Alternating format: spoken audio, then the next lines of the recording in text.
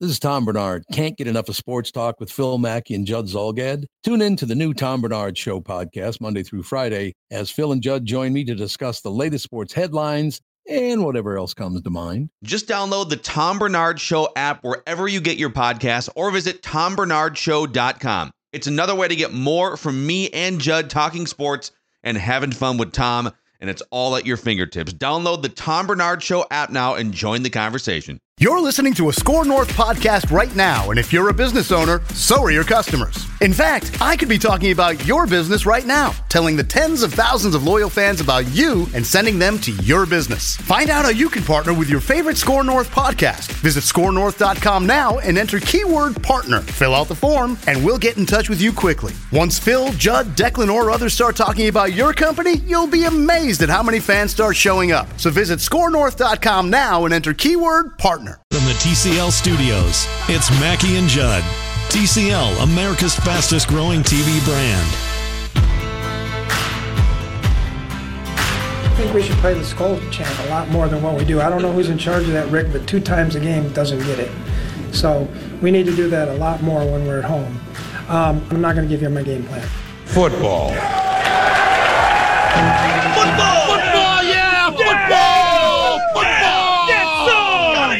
On the baseball, that's right. On the baseball front, real quick, Brewers bases loaded right now against Clayton Kershaw, up 1-0. They've got him on the ropes a little bit here, but we'll see what Aguilar can do. But that's enough about baseball because it's the football hour. We got Matthew Collar on the phone here. We got Rich Gannon coming up. Matthew, tell us about this Vikings defense and what they've been able to do the last couple games to not be such a disaster.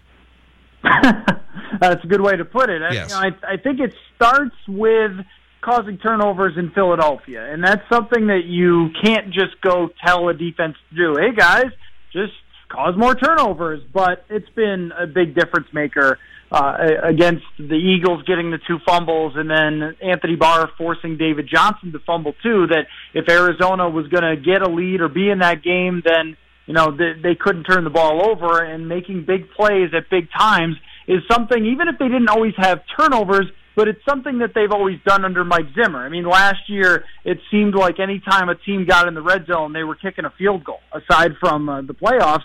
I mean, even going back to when Drew Brees played here to start last season, I think they were something like 1 for 5 or whatever it might have been. New Orleans was at the beginning of 2017 in the red zone. And so even good quarterbacks were struggling. And then when they get, a red zone stop against the Eagles, a red zone stop at the goal line against Josh Rosen a couple of times, one for a field goal and the other one for a turnover on downs, those are things that they were not doing over the first couple of games very often. And then, Anthony Barr talked about simplifying things. I don't even know exactly what that means, but he also said that they came up with a bunch of ideas in the off season, and not all of them worked in practice, but worked, they worked like in training camp, but not so much when they were applying them to real games. And that's where I wonder if there was a little bit of an overcorrection by Mike Zimmer and the defensive staff, that they were thinking too much about losing 38-7 in the NFC Championship game and maybe not enough about what they did well. And, I also saw when a team goes 0 for 10 on third downs, that's really impressive. And they threw the entire house at Josh Rosen. I mean, it was a different look 10 times where pressure was coming from different spots. They went cover 0 where everyone rushes. They went only rushing 4. There was even one time where they only lined up 3 defensive linemen, which I can't remember ever seeing Mike Zimmer do that before. So, he decided to pull out all the stops, and I would imagine he does that again against the Jets. As you grind film intently, Collar, do you find that in these past 2 games, the Vikings are doing things defensively to mix things up more than they did previously? Because it seems to me like these past 2 games, and especially on Sunday, that they were providing a very different and more variety of an array of looks than they probably did, for instance, against Buffalo.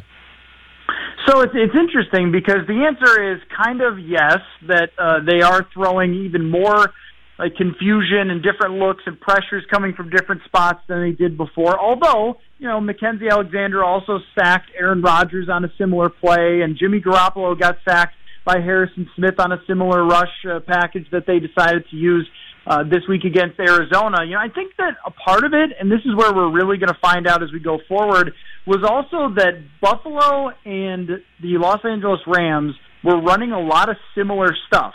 Of course, the Rams executed it way better than Buffalo did, but Buffalo still was able to rip off some big plays with a lot of the misdirections and the motions and the fake jet sweeps and all that sort of thing. So what I expected was every other team to come out and just do all this same stuff to the Vikings. And the Eagles did almost none of it. And Arizona did almost none of it. And it really makes you wonder about NFL head coaches, right? I mean, just like, how do you watch what the Rams have done to a Vikings defense that's so talented? They've got Eric Kendricks spinning around like a top. And the same thing really happened in week 1, but Jimmy Garoppolo just happened to throw 3 picks. And then also they had a tight end who dropped 2 passes. But, I mean, Kyle Shanahan and Sean McVay were able to really confuse the Vikings linebackers especially, and then the other teams they've played haven't done any of that stuff, and that's really surprising to me. So I guess as we go forward here, that might be the determining factor, that offenses that play a certain way, they're going to be able to still have success. Yep. But, if teams steal from that, then they might be able to do some of the same things that the Rams and 49ers were able to do. Here's why. My experience has been this. Teams will steal and copy, but they need time to be comfortable. So if we put in the Rams film, but we don't do that, we don't have enough time to morph our offense towards that. I think that's why. So if I have 6 months, I can change things and attack you or offensively in a different way. But I really think it's the stubbornness of teams to say, we don't have the confidence to put in those changes immediately. Yeah, and maybe that's why teams in the NFL are so good when they come out of a bye week, because they have the 2 weeks to prepare, and that's why teams generally win when they have the 2 weeks to play in the playoffs. If they get the home field, that helps too. But it does surprise me, though, that still you wouldn't be able to figure out how to implement some of those things, or that you wouldn't have stolen them already. I mean, my gosh, like Kyle Shanahan and Sean McVay, these guys aren't new. This isn't their first year, and everyone's going, wow, who are these guys? Like, these are the guys that, when you talk to high school and college coaches, that they're raving about and that they're learning and stealing from, and a lot of the NFL guys are doing it the same. And I thought that Arizona's offense was just downright pathetic in terms of its design, that there was no creativity whatsoever, and that, maybe once upon a time, Mike McCoy was a guy who was thought of pretty highly, but, I mean, even though they don't have a whole lot of talent, they also didn't throw a lot at this Vikings defense. So now that will be interesting, because Jeremy Bates in New York, now that is a creative guy. That's a guy that got a really good season out of Josh McCown last year. So I wouldn't be surprised if we see a little more from him than we've seen. I was surprised the Eagles didn't run more of it, but especially this last week. So I guess the big picture on the Vikings defense is, yes, these last 2 weeks were positive and they made plays, but I think in order for me to be really sold that they're back to being a top-tier defense, they're going to have to do it this week, and they're especially going to have to do it against New Orleans. Yeah. Matthew Collar from the Purple Podcast and also 1500ESPN.com. How do you prefer your football? Do you prefer it as offensive and historically offensive as we've seen it in the NFL this year, or do you prefer it with a little bit more 2000 Ravens? I just prefer it. Just prefer football. That's how I football. I go back and forth on this, because entertainment value wise, I mean, I was around for 1998 when McGuire and Sosa hit the home runs, and I don't mind watching Steph Curry hit 12 threes in a game. I'm not going to fight him on that, but there is a little part of me that grew up watching the New York Knicks just beat the hell out of people that makes me enjoy defense. And there's a part of it, too, and from the football standpoint, that I've always appreciated Parcells and winning with defense, because there's a feeling that if you win with offense, it's usually just because your quarterback is better than the other teams. And if you win with defense, that means your coaching staff got 11 men to play together all the time, and that you had to be tough and physical and smart and crafty. And, there's a little bit more to be said for it, I think, than just, oh, yeah, they had Tom Brady, so they won, and good for them. So I guess that, where we are right now, I think it's going to be really interesting to see what defensive minds are sort of up to the task. That's been how this league has been trending for its entire history, more or less, is the offenses get ahead and then the defenses figure it out. And right now the offenses are ahead, but I'm going to enjoy trying to see what defenses start doing to these offenses, because what you're seeing is a lot of the same plays working all the time. The same play that Josh Rosen hit to Christian Kirk is the same play that Tyreek Hill caught a touchdown for the Chiefs, and that we've seen a bunch of teams run. So now how are teams going to adapt to that? You know what I mean? And that's going to be, I think that's going to be entertaining for me. So I kind of just enjoyed the chess match more than anything. Do you know who loves football more than you, Matthew Collar? I found him. I say no one. I guess I'll leave the door open for someone. I have found him, and he plays in the middle of the Vikings defensive line. Linval Joseph, on the injury report, did not participate in practice today because he has an ankle injury and a knee injury. Oh, my God. And a shoulder injury, and he's going to play Sunday. Football! Yeah! Football! And a compound fracture. Doesn't matter. And a compound fracture. You don't love football nearly as much as Linval loves football. Well, that's like the guy who gets the leg cut off, and he's like, I'm fine, it's just a flesh wound, right? Yeah. It's just a flesh wound. Nothing more than flesh wound. You know what? If that Linval, though, if he has to rest, it might be the time to rest. I don't really trust David Perry for anything, but especially when you're talking about Linval Joseph. But this is a guy who doesn't get talked about a whole lot. He's a likable figure. He's a big, jolly guy. But, I mean, when you watch him on film, you are blown away. I mean, not only does he chase down running backs from behind, but he just dominates his man. Anytime he's one-on-one, it takes two guys to block him all the time. I mean, you look at any of the great defenses of all time, they always have a dominant nose tackle, and it's one of the biggest reasons that the Vikings are who they are. And again, on Sunday, someone tries to stuff the ball up the middle at Linval Joseph. When will teams stop doing this? I'm going to go with probably never, but I don't know why, because offensive linemen cannot handle him. So if he's hurt and this is going to linger, that could be tough for them, because if you remember 2016, he got dinged up actually playing fullback on a play. I remember he got dinged up, and it hurt them big time. I think if he had stayed healthy, they would have been the number one defense in 2016, but in part they weren't, because teams could run against them when Linval was either slowed down or wasn't in the lineup. Yeah. Hey, what can people find on Purple Podcast right now, and also 1500ESPN.com from you?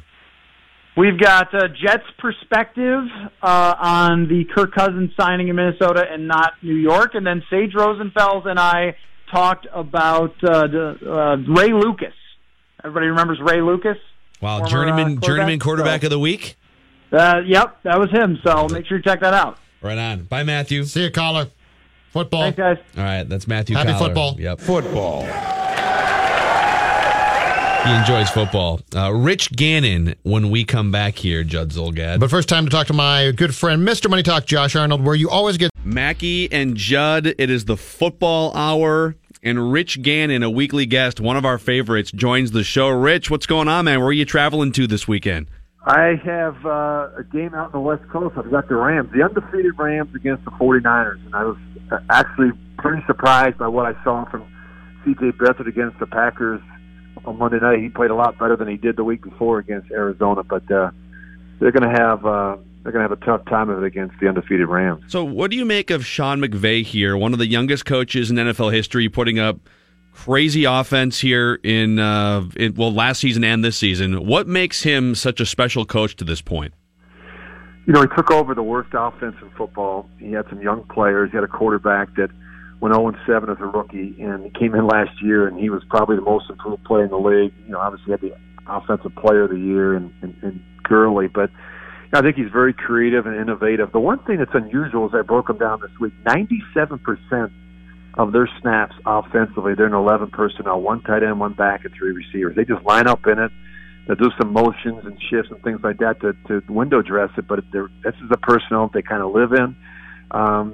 They've got a great back, a very good offensive line, and a quarterback that's playing well. I think the key, if you're going to play against this offense, you've got to make sure that you can get around the quarterback and get him moving a little bit off the spot. He doesn't have great lateral movement, but when he's able to sit in there and throw the ball, he can be very accurate from the pocket. Hey, Rich, how good is Goff at this point, and how much room is left for him to develop as well, do you think? He's a good player. I think he's got a high football IQ. I think he's got, the arm talent that you like. He can make all the throws. They're all different. They all come in different shapes and sizes, right? They all have different strengths. He doesn't throw the ball, particularly as well as some of these other guys moving to his right or left. Like, he's not Mahomes that way. He doesn't have the great escapability of an Aaron Rodgers or even a Mahomes, type of. He's more of a pocket passer. He's more of a rhythm passer.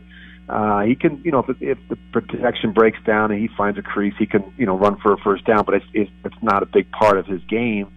And the coach does a great job. I think Sean McVay does a great job. I think schematically putting him in situations where he's comfortable. He gets the ball out quick. You can tell he knows where his quick answer throw is. They throw a ton of crossing routes, deep crossing routes to Cooks and to Kupp and some of these other guys that have the speed to run those type of routes. As a rule, Rich, what is a fair time to pass assessment on a QB? What's the stage in a quarterback's career that you have found where you can positively identify that this guy either has it or doesn't have it? I think the problem is that in today's NFL, it's like after 5 games, we're like saying, "Oh, the guy's a bum; he can't play." You know what I mean? I don't think it's fair to the quarterback. I think it's probably a lot of situations are different. For example, if the quarterback is in the same system, same quarterback, same coordinator, and you get 25 games in, you could probably get a pretty good sense, right? Or you can get a pretty good sense of who the guy is. But if it's interrupted, where the kid plays 3 or 4 games and then he's watching and he gets hurt, or you get a new coordinator the second year, then all of a sudden it's interrupted. It's hard to get a sense of, okay, now he's learning a new system in year 2, which it's happened to a lot of these quarterbacks. Like Alex Smith had, I think, 5 coordinators in his first 6 seasons. Whereas you look at Brady and Breeze and Rodgers, they've been with the same system their entire careers, and it's certainly it's paid huge dividends. But I would say 25 games you probably get a good sense. Now you look at some of these quarterbacks that are playing now, none of them are ready to play. Darnold, Allen, Baker Mayfield, but Rosen, they're all getting a chance to play, and quite frankly, a lot of them are playing on teams that aren't very good. Rich, on that same token, when is it time to look at a quarterback and decide that it's time to move on from him? Because I look at the New York Giants and the situation with Eli Manning, and the Giants this year kind of did the same thing that the Rams did with Todd Gurley a couple of years ago, where they drafted him high in the first round, they drafted Saquon Barkley high in the first round this year. And I think the thought from everybody was that, well, Eli Manning's up there in age and he's declining a little bit, and it's time for them to get a new quarterback, but they didn't do that. So when do you think it is time to look at a guy like Eli and say, okay, he's up there in age and it's probably time to move on to a younger guy? Well, I think they've already started that process. I think it started last year. I mean, I think within the organization, Dave Gettleman, the general manager, I think they had that conversation about, hey, what's out there? Where is Eli at? We've got a new coach. He's in his 15th season, right? So there's not a lot of upside there. I think he's probably on the downside of his career. Now, if you have a good defense, good offensive line, you go out and get Saquon Barkley. You've got some weapons at the receiver position. Then all of a sudden you say, okay, well, maybe we can make another run with this guy. But right now they've won 1 game. The receiver he's out of control. Odell Beckham Jr. I mean, he's just honestly he's a menace to his team. He's just a distraction. He's a great player, but for so many years he's been allowed to misbehave, and now you created a monster, and you don't know what you're going to get from him each week. And I just think it's Eli's a little different than Peyton. Peyton was the type of guy that would run the practice. If there was a problem, he would get it fixed. He would address it. Eli's a little bit more soft-spoken, a little bit more easygoing. Not as demonstrative, and I think that's it's not helping him right now when people are saying, well, who's the leaders on that team? And he leads by example. He's just a guy that comes in, he's a professional, does his work, he's always prepared, but he's not played great. But then again, in fairness to the rest of them, the offensive line isn't very good, the defense hasn't been great, and there's a reason why they've won just 1 game. I heard a number, I think it was on Le Batard's show earlier this week, that Ryan Fitzpatrick has more career touchdown passes than Troy Aikman. And then you look, and Phillip Rivers having a career season. I'm a huge Phillip Rivers guy, and he's having a career season. You look at the all-time charts, Rich, and all of a sudden Phillip Rivers is 8th in passing yards all-time and 6th in passing touchdowns. And it makes me think, and this is not to knock Phillip Rivers or necessarily Ryan Fitzpatrick, it's just becoming a lot harder to compare quarterbacks across eras because of the numbers being put up right now. It's a great point. I mean, think about it. Like, Troy Aikman was a great player, but so was Emmitt Smith, right? So was Michael Irvin. So was that offensive line, and they ran the ball a lot. You know, like, I mean, there's a lot of games where Troy threw it 20, 22 times, 25 times. I'm not taking anything away from Troy Aikman. I'm just saying, that's kind of how they rolled, and they had, and people don't talk enough probably about their defense. You look at Phillip Rivers; it's always been about Rivers throwing the football. I think it's one of the problems. I think Phillip Rivers has kind of run that show in San Diego and now in Los Angeles, and they got this great running back. I did some of the games last year. The kid doesn't touch it enough. Because why? When push comes to shove, they're going to put the ball in the hands of Phillip Rivers. Look at that team, the Chargers, over the last, I think, 2 or 3 seasons. They've lost more games in the fourth quarter with leads than any team in football, I think. And part of it is they don't know when to say when. Like, hey, maybe we should start. We got this guy named Melvin Gordon. Let's put him back there in the eye at 7 yards. Let's get him lathered up a little bit. They don't do that. So they don't play complimentary football, and they don't know how to win sometimes. But you're right about the passing. It's out of control. The changes with the rules, you can't, several years ago, you can't press it, you can't grab them after 5 yards, the chuck rule, all that kind of stuff, and hits on defenseless players, and helmet rule, and then the quarterback. And nowadays, I mean, think about it. Look at the other night, Brady, he's in the pocket, the kid from the Chiefs lets him go. I mean, you're just afraid. What happens is, guys, it's not just the penalty.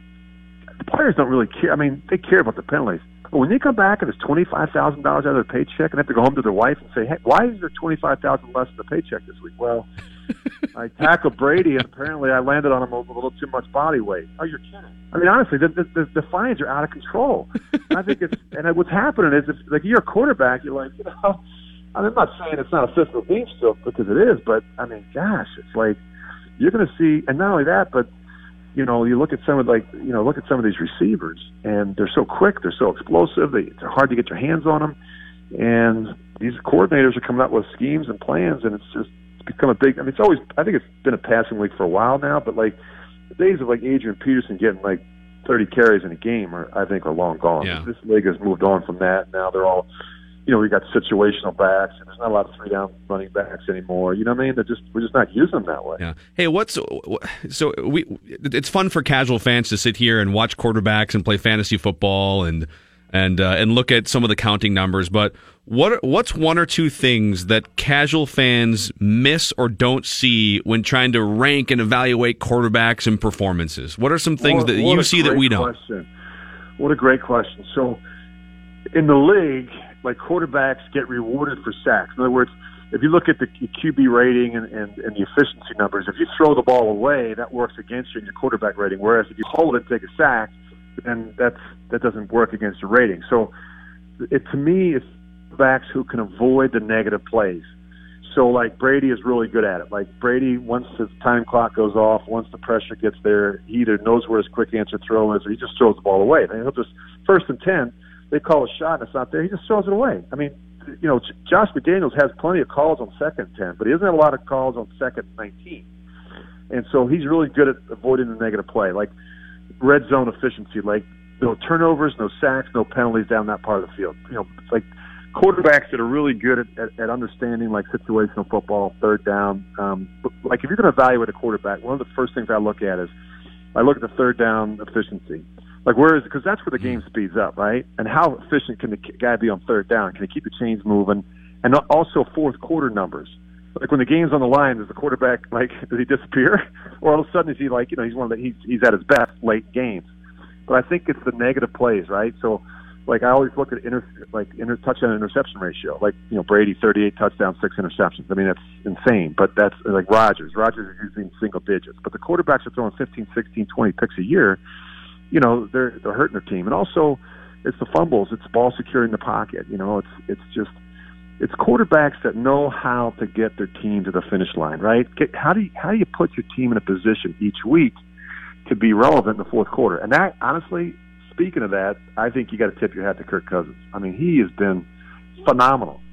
When you really look at his body of work through the first 6-7 weeks of the season, and I think that this is what they were hoping for. I mean, a guy that is ultra competitive, understands situational football, has got great leadership skills, and knows how to put his team in a position where they have a chance to be competitive and win each week. If Rich Gannon played in the National Football League in 2018, how good would Rich Gannon be in light of all the rules, the penalties, and how this game has evolved and changed into a passing league, Rich Gannon? I'd like to think I could throw for a lot of yards, a lot of touchdowns, but you know what? The game's it's different, and a lot of it has to do with like I always say, so much of what happens at the quarterback position is predicated by what's going on around them. So, like if you have a really good offensive line, you have some complementary players, a receiver, a tight end, and so on and so forth, then you got a chance to be pretty good. But like the Chiefs are a great example. Like, okay, they're scoring 35 points a week. They lost just one game, but their defense is dead last in football. They're 32nd, and eventually that's going to catch up to them because they have to score 35 points a week to win. And you look at it last week against the Patriots, they weren't able to do it. Now, that's where I think the Vikings are a lot better. I mean, the defense hasn't played its best football yet, but I think I have confidence in Mike Zimmer to get that straightened out. But if you have a little bit of both, in other words, you have the quarterback, you can score some points, you got some firepower on offense, but you got a defense that can keep the score down and create some negative plays, some turnovers, some sacks, and some field position, and you're pretty good in the kicking game. Those are the teams we're usually talking about in January.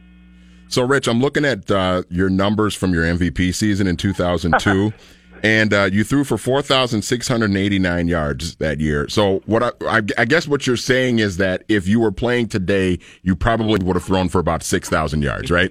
You got to be over 5,000, don't you? I mean, 5,000 is like but look, and also it's attempts. I mean, right?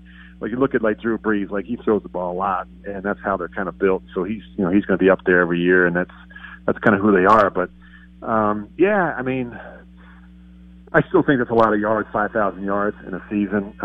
But and then at the same, if you're throwing it that much, then all of a sudden maybe there's some problems with the running game, the defense. So that's part of it too. Yeah.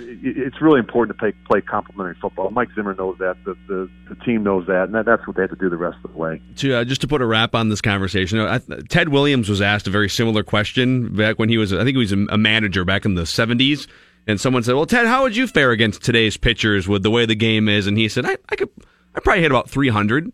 And the interviewer goes, "That's it? Your career average is 340." And he goes, "Well, you got to remember, I'm damn near 60 years old now." That's true. He probably could. Yeah. You think about how good of a player he was, but look, my time has come and gone. I realize that. I tell you, I love watching. I love watching this. I enjoy watching great quarterback play, and I think we've got a lot of it in our league. There's a changing of the guard. I think there's some young players like. Goff, you mentioned. I think Mahomes. That's the future of our league.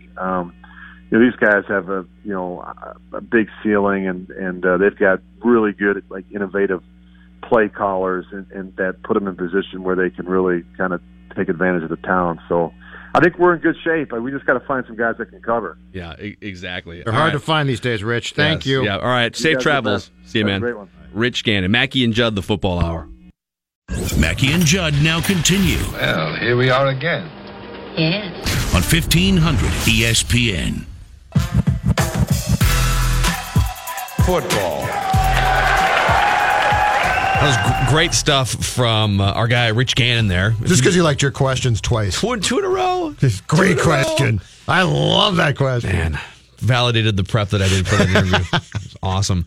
I feel a new game coming on here because Manny Hill is one of the great sports trivia masters that I've ever come across. Yes. You too?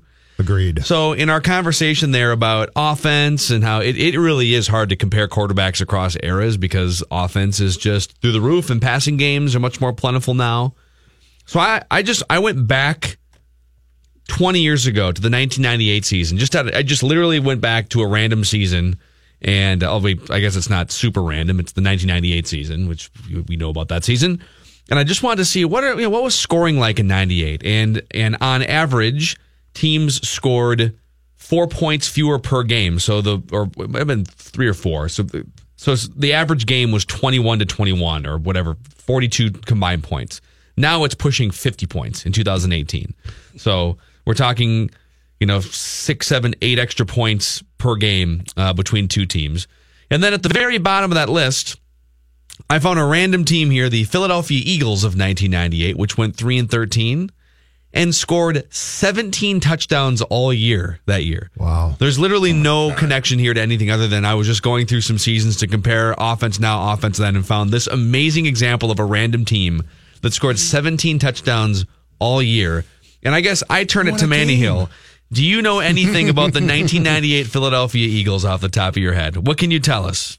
Give us a player. Give us something about the 1998 Eagles. Their coach. Okay, and I swear to you, I'm not looking at anything here. Listeners, I swear to you, I know this off the top of my head. That was Ray Rhodes' last year as head coach of the Eagles. He was fired after the season. Then he went on to coach the Packers for 1 year, if you guys remember that, in 99. Ron Wolf fired him the night of the last game. Yep. Ray Rhodes was the coach. Ray Rhodes was fired, and Andy Reid took over in 99, drafted Donovan McNabb. The rest is history. Hired Brad Childress, too. Don't forget that. Yeah, he did. Two very notable assistant coaches on this team. Very notable. I will tell you, this is pre-Donovan McNabb, so I'm going to guess, Coy Detmer started a game at Lambeau that year. That's remarkable. That's awesome. And the reason, and you guys are really going to laugh at me, the only reason why I remember that was because Madden and Summerall were doing that game. This is an awful Eagles team playing at Lambeau. And I remember the Eagles were hanging in that game. I know Judd's giving me this look like, how the hell do you know this? I looked at you like that because how did they assign them to that game? I know. It was really bad. And what was are you looking at the schedule now, Phil? Yeah, I've got everything. Final score, was it like 23-16 or 24-16 or something like that? I hope that's right. I hope it's right. Yes, he got it right. What? But the reason why I remember that. 24-16. Okay. The reason why I remember this, listen. The reason why that game stands out to me so much is because the Eagles were heavy underdogs. They were terrible that year. Offense was bad, everything. And the Packers were the Packers. They were Brett Favre coming off the Super Bowl season, everything. And I remember that whole game, the Eagles were hanging around. They were keeping it close. And I remember Madden the entire time saying, Coy Detmer's really impressed me today. Well, he's hanging around. He's making some nice throws today. The Eagles are doing a nice job hanging in today. That's the only reason why I remember that game. And by the way, I love the fact you know the score. I can tell the audience, I did not communicate any of this to either one of you guys. It was literally just off the top of my head. And Manny has not been in front of the computer at all during this segment. That's incredible. So assistant coaches, was Gruden an assistant on that team? Sean Payton and John Harbaugh. Okay. I think Gruden was already off to Oakland at that point. Yep. Oh, that's great. Yeah, Sean Payton was their quarterbacks coach. He might not put that on his resume, however. Wow. And John Harbaugh was the special teams coordinator for that Philadelphia Eagles team, which, again, scored 17 touchdowns all season long. Their other two quarterbacks. One touchdown a game. Can you name either of the other two quarterbacks that started games that year? Was Bobby Hoying one of them? Yeah! This is awesome. Yes. It wasn't Doug Peterson, because Doug Peterson then went to Philadelphia with Andy Reid. He was like the stopgap quarterback before they decided to put McNabb in, but he wasn't there yet in 98. Who might have the other quarterback then? It wasn't Ty Detmer. It was Coy Detmer was the quarterback. I remember was the Detmer on that team. And Bobby Hoying was one of them. Gosh, I don't know who the third quarterback. Rodney Peete. Rodney Peete was still That's there. still pretty amazing. He was old by then, right? Oh yeah, Rodney Peete was just about done by then. Boy. Wow, we will wrap with Royce after that impressive performance by Manny Hill. Don't go anywhere. More Mackey and Judd coming up next. Oakley dokley. On 1500 ESPN. We're wrapping with Royce. So explain this to me, sir. I saw your tweet this morning. So you were born James Patrick, and you're adopted. Patrick, and the last name's M. Yeah. Okay. And they flipped it though. Explain the flipping it. My parents just preferred it. My Irish mother, must have preferred it the other way. I guess it's not like they were hiding it from anybody or anything. They just flipped the name. I don't know. I never asked. I didn't. It was. I wasn't really a big issue to me, but they did flip it because when I went down to get my passport 20 years ago, I had to go down to the Slayton courthouse, and this old judge who actually had handled the adoption down there brought out the thing, and he said, "This is your name. Do you want to know anything more about it?" And I said, "No, I'm fine." But it was James Patrick on that, so that's how I found out. So, anyway, now I'm not going to say what the last name was because I don't want any goofballs, but I do look in the obits to see if there's a billionaire with this last name. You never know. It's like me trying to prove that I'm actually a Metawakanton Sioux, because I got this dark complexion. So maybe that could be it. So the Dodgers just tied it good. I'm now anti-Brewer after the stuff they pulled today. What'd they do? Oh my gosh, yes. What'd they do? Oh my gosh. Single up the middle here with his guy on third, so it's 1-1 in the fifth. But tell the audience what the Brewers did to start the game. Wade Miley started, right? He was a starter. He faced one hitter. He walked him, and they hooked him. Are you kidding? He's a lefty, right? Yes. So they've done this before with him, where they'll start. This is like the third or fourth time they've done this, where they'll start him against a lefty, and then they'll pull him out of the game. If he gets him out, does he pitch against the next guy or not? No, or just he hasn't. He's done the one batter thing he's done before this season. But he's been traditionally he was a starter, right? I mean, he was with Baltimore and all those teams. He was a starter, so I would think you'd make somebody get a hit off him, wouldn't you? I don't know. Okay, well, Pat, that's nuts. Pat, that's weird to me because last night they started Gio Gonzalez and then he got hurt. He turned his ankle or something. They had to pull him early in the game, so he was kind of essentially an opener, and they had to burn through their bullpen yesterday too. But when they used him against Colorado, Gio, didn't they hook him after 4 outs or something? And he hadn't pitched that terrible, but now they took him off the roster today. He's done. He can't pitch even if they advance. So it's driving me crazy, man. What are we going to do with all? What are we going to do when we look up in the record book? And the guy who made the most starts in the season was Gabriel Mola. Made 54 starts. Made 58 starts. We got a baseball. If there's anything good about it, it's the sanctity of the way we've been able to compare records from decade to decade. But that's out the window now. I don't know what we're going to do. I can't wait until next year. Who are going to be the manager? Let's say the Brewers win the World Series. Craig Counsell as the National League All-Star manager, using a lefty opener for one batter in the All-Star game. Yeah, right. Clayton Kershaw, one batter. Get out of here. We don't need you anymore. As I said the other day, just think how Koufax would have been if they would have had Bob, how good he could have been if they would have had Bob Miller pitch to a right-handed hitter to start the game. Hey, that third time through the order, he wouldn't have even the leadoff guy would only have seen him once. Got lit up. Koufax was Drysdale was even worse third time through. I guess if you have a shuttle from back and forth with relief pitchers, I guess you can do it, but I don't understand how this sustains itself over the course of a season. Tampa Bay did it a lot, I'll admit that. They had Durham right there, and they could bounce them back and forth, but it's, the Milwaukee's doing a tenfold to what Tampa did. They started the guy, but he had permission to go 2 innings, usually, so this is extremely weird. But this Counsell gets himself caught up once in a while too. You think he was kicking himself when he took Hader out the other day, and all of a sudden the bases are loaded in the bottom of the ninth with that other guy pitching. He got out of it, but it's a 4-0 game, and all of a sudden he's got the bases loaded. So, Patrick, we're trying to come up with an all-time 30-year anniversary Wolves dysfunction team. As an original season ticket holder, I want your thoughts on who the starting 5 for dysfunction would be. Well, what's the basis? Being a bad guy or just being a goofball? Across the board, your pick, dysfunction. Well, Ryder's yep.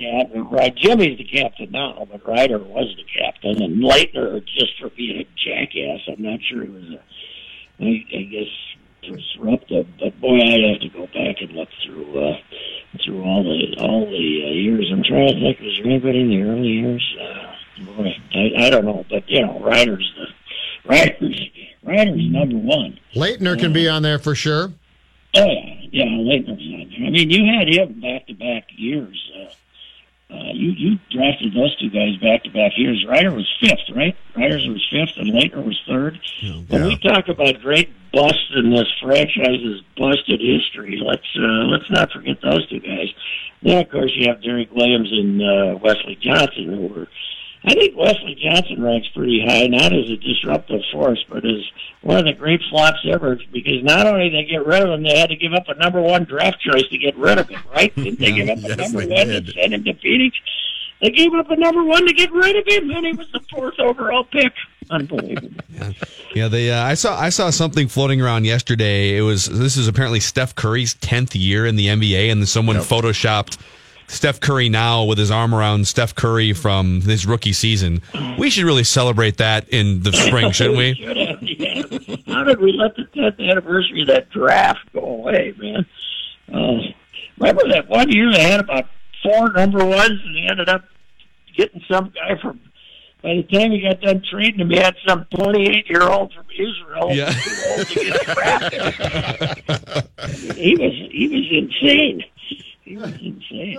I know. Well, it was a year. Too bad we didn't have Tibbs coaching for Kahn. Oh my God! Well, there was the year that Kahn was trading, like selling draft picks to try and get enough money to fire Rambis and pay off Rambis. Yeah, that's right. Pay off Rambis. Oh man, yeah. I have a hard time being terribly optimistic this evening with a team that hasn't practiced together more than 20 minutes. And I suppose the only thing you can do is what you did last year, and we were all hoping that they would pick up the pace from last year and not walk the ball down the court. And but now they're going to be have to do. I suppose that's all you can do is say do what we did last year, right? Yeah. The most fun and miraculous thing would be if they started like 9-1, and they were locked into this thing for the whole year now. The greatest part of this whole thing is the owner finally speaks, and it's to Sid. And he tells Sid exactly what one of those Sid interviews where you're not going to get rid of Thibodeau, are you? You're not going to get rid of Thibodeau. Well, no, he's right. one of those Sid interviews where he gets the guy to tell him exactly what he wants him to tell him. Yep. Yeah, I think in the same interview he confirmed that Glenn Mason's job is still safe too. Poor Chris Hine, new on the Wolves beat.